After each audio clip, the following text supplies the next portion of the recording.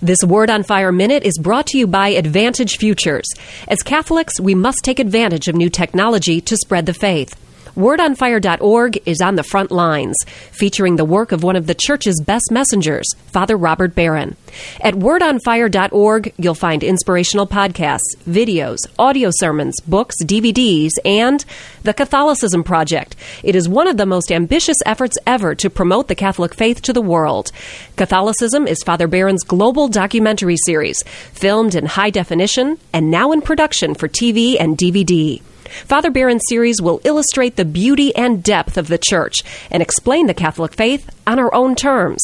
It will be an exciting new way for families, parishes, and schools to teach Catholicism. Preview the production, join our email list, and contribute to the Catholicism Project at wordonfire.org. Become part of the story today.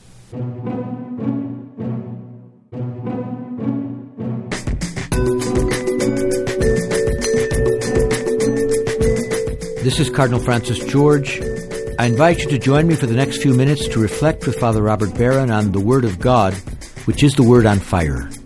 Word on Fire Catholic Ministries is a nonprofit ministry at the forefront of Catholic evangelization, using new media to spread the faith on every continent. Father Barron challenges us to open our hearts to the Word on Fire, which is God's word of love for each of us. If our hearts are open, the Lord can change and transform us, so that we might speak with love about the one who is love. The global benefactors of Word on Fire, with the support of the Archdiocese of Chicago, now present Word on Fire. Peace be with you. Friends, our gospel for today has to do with Jesus' healing of a leper. And the gospel is coupled with a passage from the book of Leviticus, dealing with the whole issue of leprosy. Now, from the time I was a kid, passages like this one have been interpreted really along these lines. There aren't many lepers around today, but there are a lot of people that we treat as lepers, people who are social outcasts and pariahs. Jesus is welcoming and inclusive toward the leper, and so we should be welcoming and inclusive toward the lepers, symbolically speaking, in our society. Now, I've got nothing particularly against that way of reading the passage, but, I've heard that homily so many times, and I suspect you have too. I'm also pretty sure that this is not what a first century Jew would have been thinking about as he read this account in the Gospels or meditated on the book of Leviticus. What did it mean? What did it mean for someone in that time? Well, leprosy frightened people in ancient times, as contagious and mysterious diseases frightened people up until the modern period. But more than this, it rendered somebody unclean, ritually unclean, and therefore incapable of engaging in the act of worship. It is not accidental, by the way, that the person who would do the examining of the patient in ancient Israel would be a priest. So you go back to the book of Leviticus, go back to this chapter 13 of Leviticus, you see these elaborate instructions given to how the priest ought to examine someone to determine whether he or she had leprosy. Well, why the priest? Well, he was the person who was monitoring the whole process of Israelite worship, very much including the question of who could or couldn't participate in the temple worship. So that's the focus, it seems to me, of this whole question of leprosy. Now, flash forward to Jesus' time. We've seen, and I've pointed out many times, that one of the principal tasks of the Messiah of Israel was to gather the scattered tribes, to call together as one all those who have been scattered by exile, by warfare, by sin, by their own rebellion against God. The Messiah would call Israel together because only a gathered Israel could fulfill its mission of in turn gathering the tribes of the world to what? The true worship of God. Now, there's that scene I've commented upon many times. Mount Zion, on the top of which was the temple. Mount Zion acts as a kind of magnet to all the nations. When the rightly ordered priestly people, Israel, would worship God there, then they, by the very purity of their worship, would in turn gather the tribes of the world, so that the whole human family would worship God aright. Now, with this in mind, we consider the second great task of the Messiah, and that was to cleanse the temple, to make Jerusalem again a place of rightly ordered praise. And we've seen, therefore, when Jesus comes into the holy city at the climax of his life, he does precisely that. He interrupts the false worship of the temple, and he seeks to establish right praise. Now, in light of these two tasks of the Messiah, it's very instructive to revisit many of the healings of Jesus. Think of that woman in Mark's Gospel with the hemorrhage, who'd been sick for many, many years, had gone to doctor after doctor, but only got worse. She finally reaches out and she touches the tassel of Jesus' cloak and she's cured. Well, see, she's complaining not simply of a physical malady. The hemorrhage rendered her ritually unclean and hence unable to worship. Or think of the woman who was bent over for many years, and Jesus allows her to stand up straight.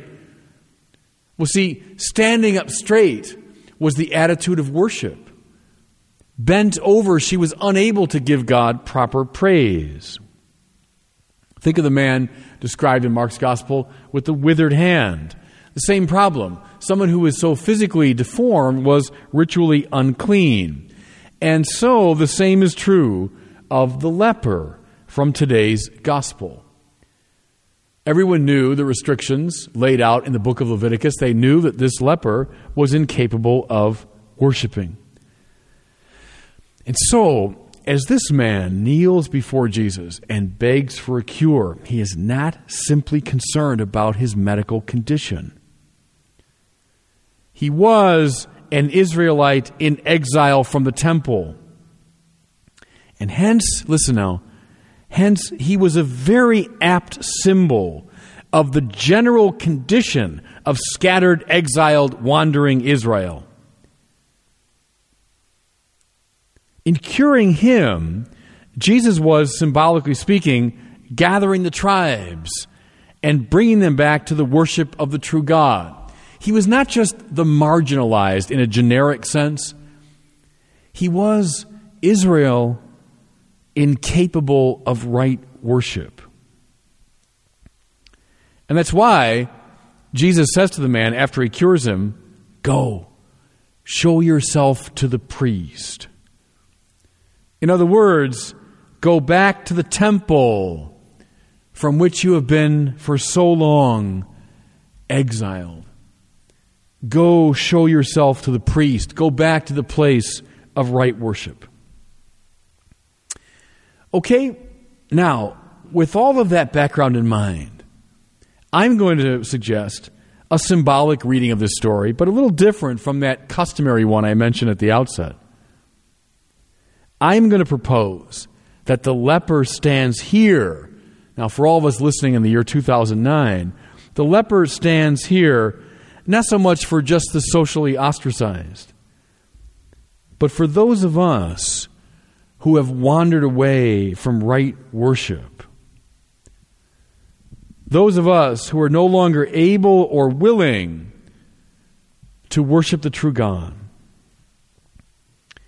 As I've said to you many times before, the fathers of Vatican II wanted to intensify and deepen the liturgical experience of ordinary Catholics.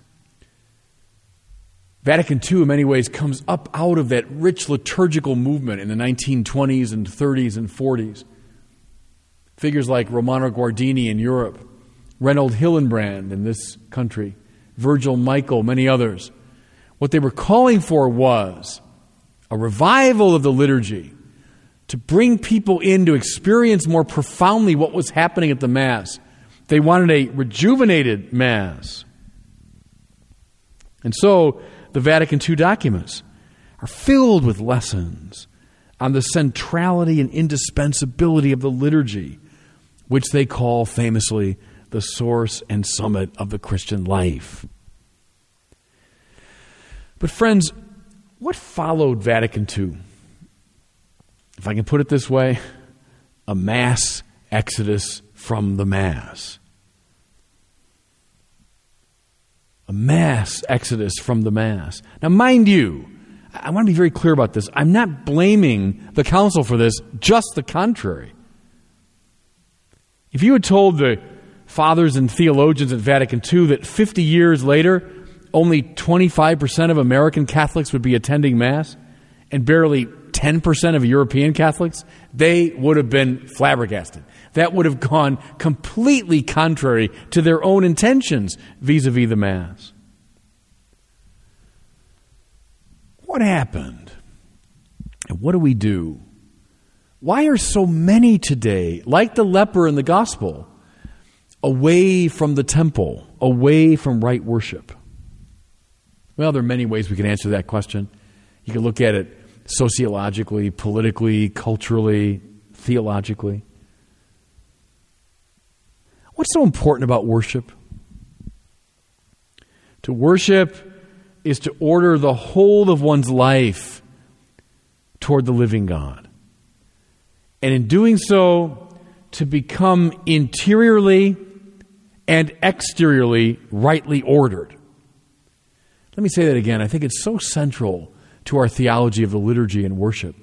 When you worship the true God, you have ordered all the powers in you toward the true God. You become the person you're meant to be. Mind, will, imagination, body, energies, passions, everything in you, ordered to God, now become rightly ordered to each other. More to it, when all of us worship the true God together, we become among ourselves rightly ordered. Mount Zion, true pole of the earth, there all the tribes go up. Well, that's true even now. We come together cohesively around the common praise of God. To worship is to signal to oneself what one's life is finally about. When you worship, you know what you're about, what you're for. Worship is nothing that God needs.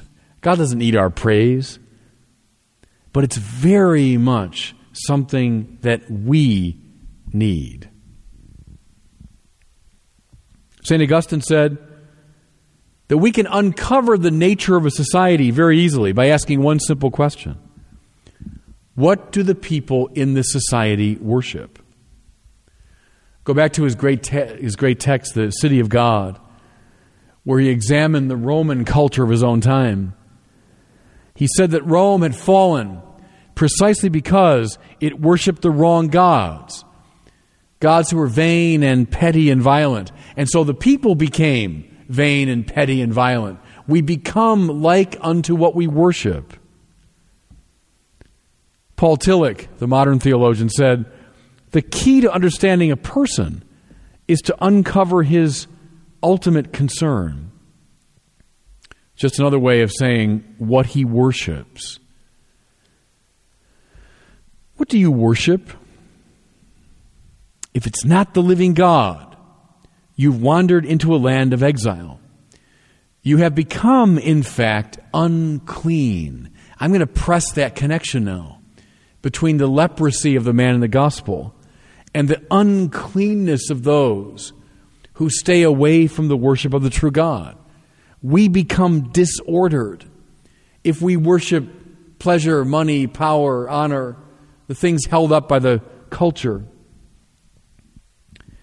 You say, well, the Mass is tedious, it's boring, doesn't speak to me, that's why I stay away from it. Well, so what? The Mass is not meant to entertain you. It's meant to order you. It's meant to straighten you out. It's meant to cleanse and purify you. The Mass is the place where Jesus, even now, continues to gather the tribes around him. The Mass is the place where even now the temple is cleansed. The The Mass is the place where we become rightly ordered in the presence of God. Keep that in mind, friends, as you meditate upon this man who knelt before the Lord and asked to be cleansed. And God bless you. I hope you were moved today by the Word on Fire. I pray that together we might become a people on fire with love for God and neighbor here in Chicago and wherever these words are heard.